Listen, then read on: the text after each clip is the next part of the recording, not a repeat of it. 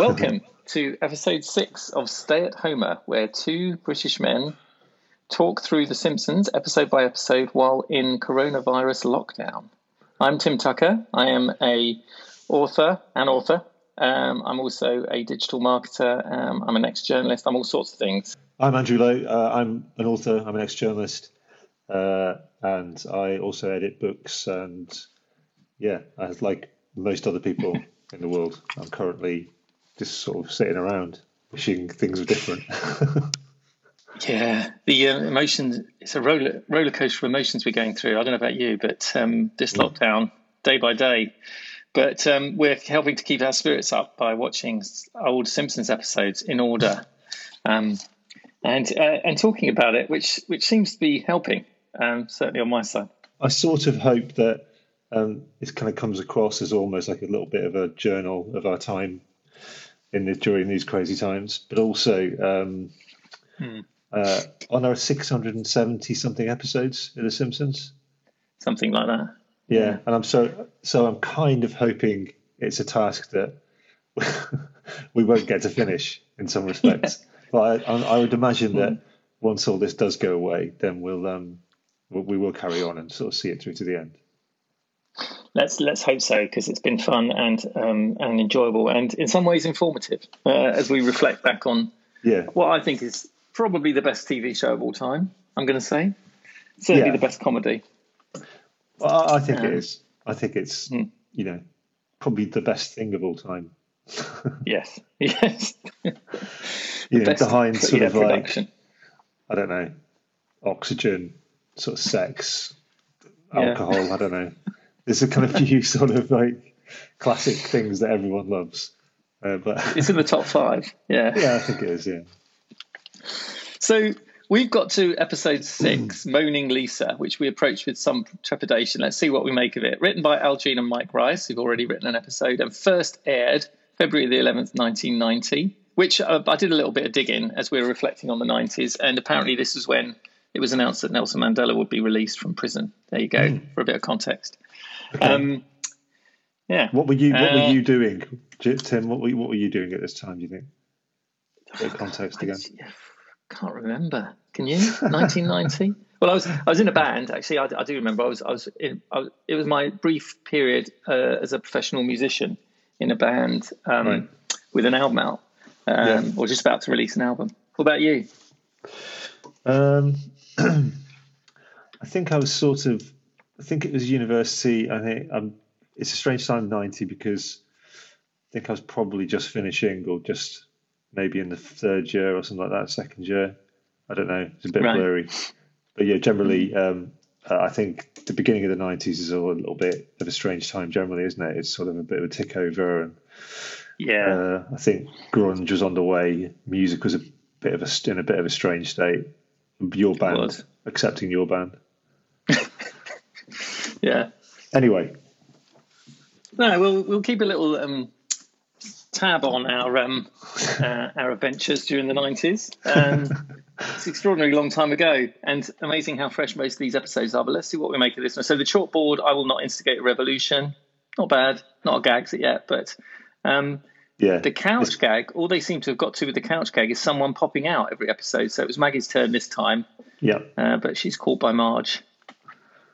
Yeah, they must be starting to have a conversation about it by now, thinking we can't do a different one every time. That'll be impossible. But soon they do. I mean, soon they sort of cycle through, don't they? About maybe 20 or 30 different ones. Yeah, you get a few repetitions. Yeah, and then later on they start to get really creative. Yeah, absolutely. I've got some stunners ahead. What this episode is all about is Lisa, as we know from the title, and it starts with a bleak-looking Lisa listening to sad music in the bathroom with Glum toothpaste, I noticed in the background. Oh, yeah. And Homer knocking on the door, trying to get her to get out so he can get in.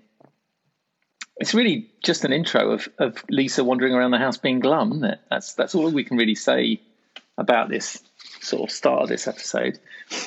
Yeah, I suppose it's sort of coming back to it, I was originally thinking this is a bit hard work, this episode, but actually I found it quite touching and interesting in Yeah. terms of it's about her mental health, isn't it? Really. I was going to say that the spectre of depression rears its head, doesn't it? And that wasn't a topic for mainstream TV, let alone animated cartoons at that point in time. Yeah, and I think that's played out by the fact that the family were confused and don't really know how to handle it. Yeah, I mean, classically, Homer doesn't even notice, does he? Yeah. That she's depressed. Even when she says a simple cupcake will bring no pleasure, which Yeah.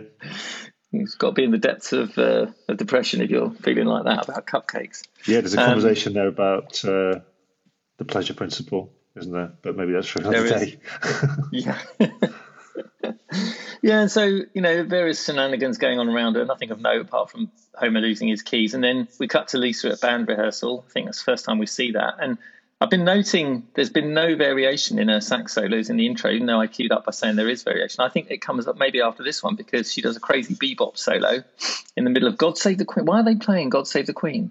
Does that occur to you? That's unless they dubbed that over for the British audience, and if you watch the American version, it's the American national anthem. But maybe it's just easy for kids. Yeah, because it is a dirge, isn't it? God Save the Queen. It is at the best of times, and certainly in the hands of high school kids. But she plays a crazy bebop solo in it, which cues up her creativity. We get, feeding time. Lisa still looking glum. We're quite a few minutes into the episode with a glum girl. I was going to say teenage. I don't know how old she's. About 8, isn't she? No, she's older than Bart. Too sad to play dodgeball. There's a bit of brightness when Homer and Bart are playing Super Slugfest. Which is great to see video games rear their head in The Simpsons at last. Yeah, I mean, it's quite a sophisticated looking video game, isn't it? Like a sort of photorealistic boxing beat 'em up. Yeah. And they're playing with joysticks, which takes me back. Yeah, absolutely. I mean, there might actually be people listening to this who have never used a joystick, but joypads, I suppose, kind of the same thing now. Very sort of using your thumbs instead of yanking thing around. Oh, by the way, I've got to say, Lisa is actually younger than Bart, isn't she? She's 8. She's of course she is. 8. Sorry. Yeah, and Bart's 10. Yeah, that's important when we get to the babysitting episode. But thanks for that correction. Yeah, and I think nowadays, like, gaming pads have about 30 buttons on them, don't they? Whereas that one has just a joystick with one button. So, games did work like that one day. Yeah, I preferred it in the olden days, Tim. Did you? Yeah, just the one button. Yeah. Took more skill. It's quite fun seeing Bart, kick Homer's butt on the gaming whatever station they're using. Gaming station, I was going to say. Marge kind of has a note from school about Lisa, which surprises them because they usually get a note about Bart, presumably. And it just says, Lisa refuses to play dodgeball because she is sad, from Principal Skinner. Well, that's the thing. There's a difference between sadness and depression. Yeah, people are saying that she's sad when actually she's more existentially troubled. Yeah, definitely. We know from her intellect that it's not mere sadness. There's something else going on. Yeah. In fact, actually, we'll talk about what is going on because it doesn't really come to any specific incident, which is what points it towards depression rather than being sad about something. Homer displays, he says, I have feelings too. My stomach hurts sometimes, and sometimes I feel like I'm going crazy. Very base level emotions from Homer there. But Lisa's response is, well, how can we sleep when there's so much suffering in the world? So she's definitely going through something existential here, one would think. Yeah. And so, she's trying to find something that is going to connect with the way she feels. That's classic kind of, young depression where you're not really sure who you are, you're not really sure where you're going. So you often sort of turn to music, a specific kind of music that you feel reflects the way you feel, don't you? Yeah, exactly right. Yeah. And, she does find solace in her music, which is lovely because she's obviously, we've already recognized in previous episodes that she's intelligent, above her years. She's also creative. She plays the saxophone. And, she gets told to keep it down by Homer. But in that moment of quiet, she hears a saxophone playing across Springfield, and off she treks to find the source of that sound, and it's Bleeding Gums Murphy. So I'm going to say this is his first appearance. He doesn't make many appearances. I think maybe one more, actually, maybe a couple. I don't know. But here is his first appearance. I get the feeling that one of the writers maybe was into his blues, perhaps. Yeah. And you know, maybe one of the senior writers, or maybe even Matt Groening himself, and has kind of, you know, sort of forced this storyline through a little bit. Maybe. Yeah. I mean, you know, obviously Lisa playing saxophone continues, but yeah, this particular mentor is a very early character who doesn't really do a full run, but he quickly becomes a mentor.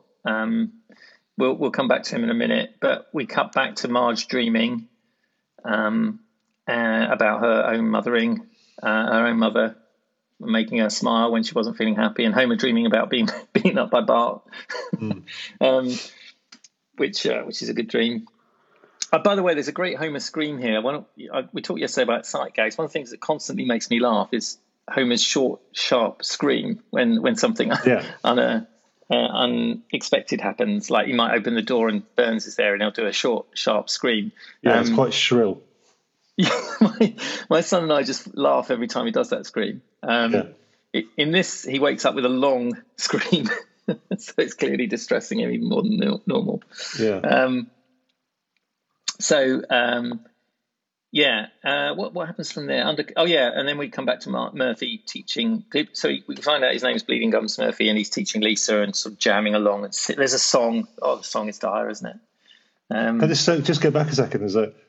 Because Marge has a dream when she was a little girl, doesn't she? And then her mum, who just looks exactly like Marge, says, "Make sure you smile," or something, and go out there and smile, which is obviously put on a face. Yeah, a little bit ahead of its time again, because talking about how you face the world, how can you, you know, if you're unhappy or you're suffering from depression, how you actually, you know, go out and face the world. And it's not just about smiling, or, you know, it's about that in a way that's kind of repressing the problem, isn't it? It's not the right solution. Yeah, and I think Marge is starting to see that, isn't she, through her dreams? Her dreams are speaking to her.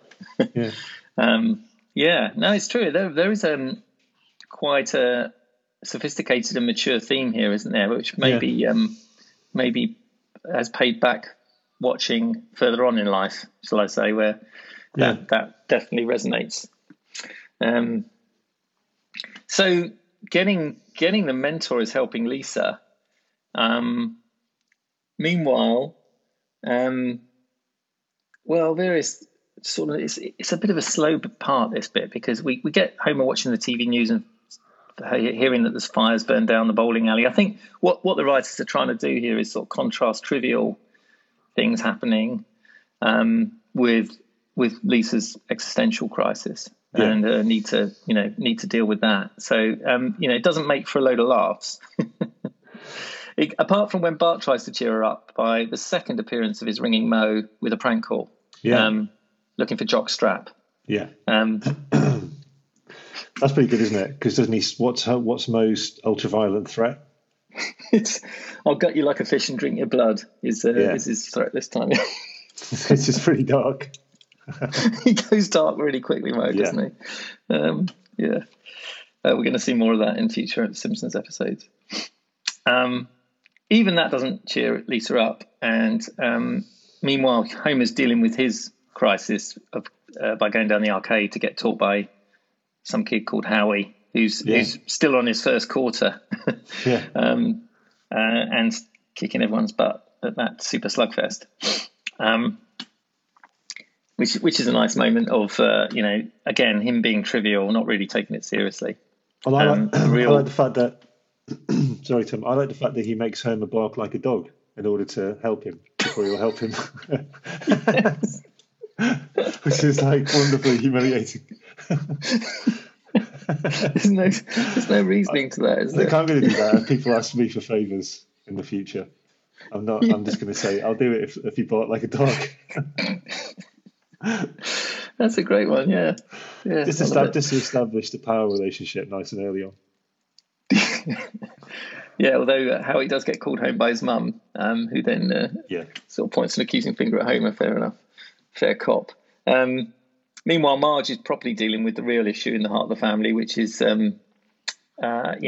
giving, first of all, Lisa some bad advice about smiling. You'll fit in, boys will like you, which is resonating with her dream earlier. But then as soon as she sees what happens when Lisa gets out and goes to school and starts to be, taken advantage of and told to, what does the band leader say to her? Hope we don't get any unbridled creativity today. Yeah, it's just a superficial, the point is that, as Marge's mum told her in her dream, just pretending nothing's wrong might help you to fit in to everybody else, but you're sort of selling yourself short. It's not really you. So Marge gets that feeling that Lisa, she'd rather have the real Lisa with the troubled, sort of complex Lisa than this kind of anodyne, sort of easygoing version. Exactly. And I think the line, the unbridled creativity, realizing that's being stifled and that one of the boys is going to take advantage of it by getting him to do her homework. And suddenly you realize you're going to get trodden on just by trying to fit in. Yeah. Yeah.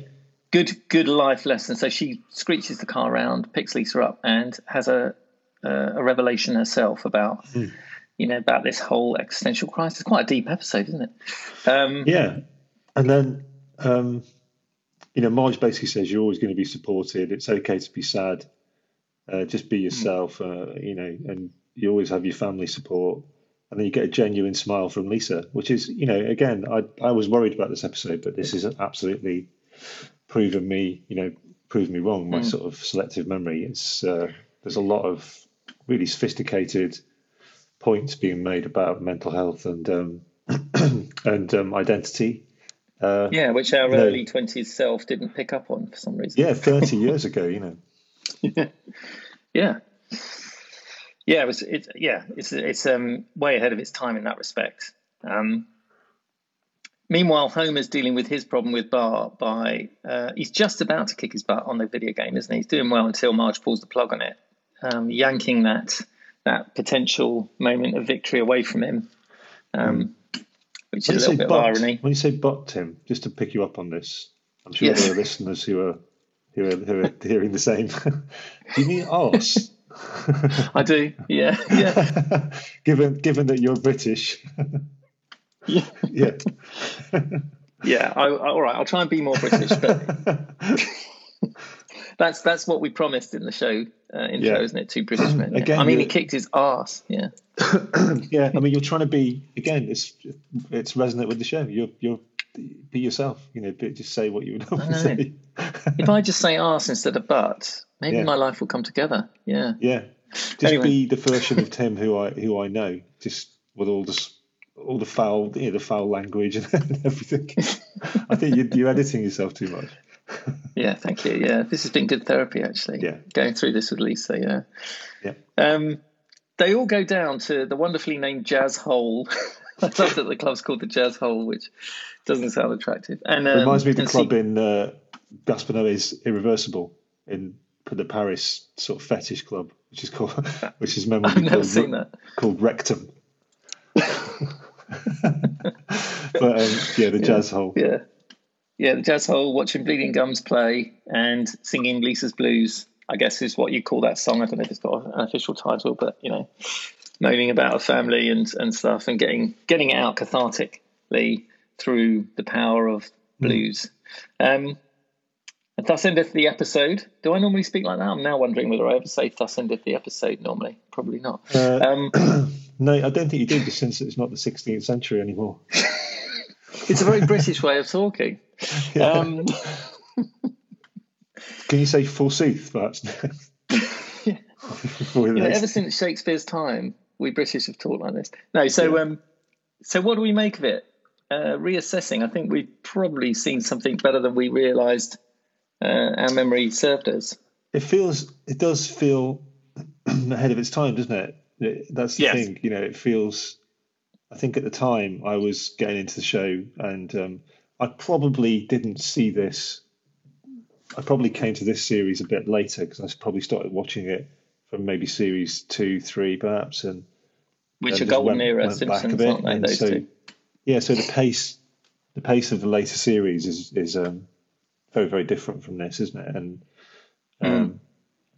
so, but I do think, as I was saying before, it's 30 years ago. It feels pretty resonant now. I mean, now you'll probably get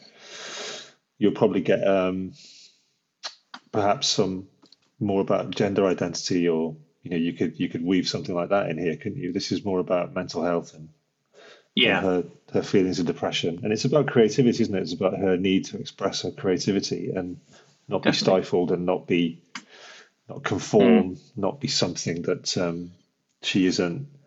Yeah, And so it's a pretty healthy message, isn't it? I mean, it's really just it's very saying healthy. Yeah. find your outlet, find your love, find your passion, something that you can sort of pour yourself into. Yeah, absolutely. Yeah, and that is an enduring message. It doesn't make for, exactly as you said, it doesn't make for golden era Simpsons snappy one-liners and great humor, but there's a vein of warmth and yeah, it's in places it's funny, but it's a good episode from that point. And you sort of get a lot of light relief with the Bart and Homer sort of boxing video game little subplot, which leavens it a little bit, doesn't it? It's not quite so heavy. And let's not forget, this is probably, I mean, you said it, I think, last episode that Lisa wasn't quite nailed down yet with her being a bit bratty and so on. Whereas here, we get a fully formed Lisa now. We know from now on what Lisa's all about, don't we? Yeah. We know she's the complex one, the difficult one, the intellectual, the sophisticated plug conscience. Culture. She has a conscience, yeah.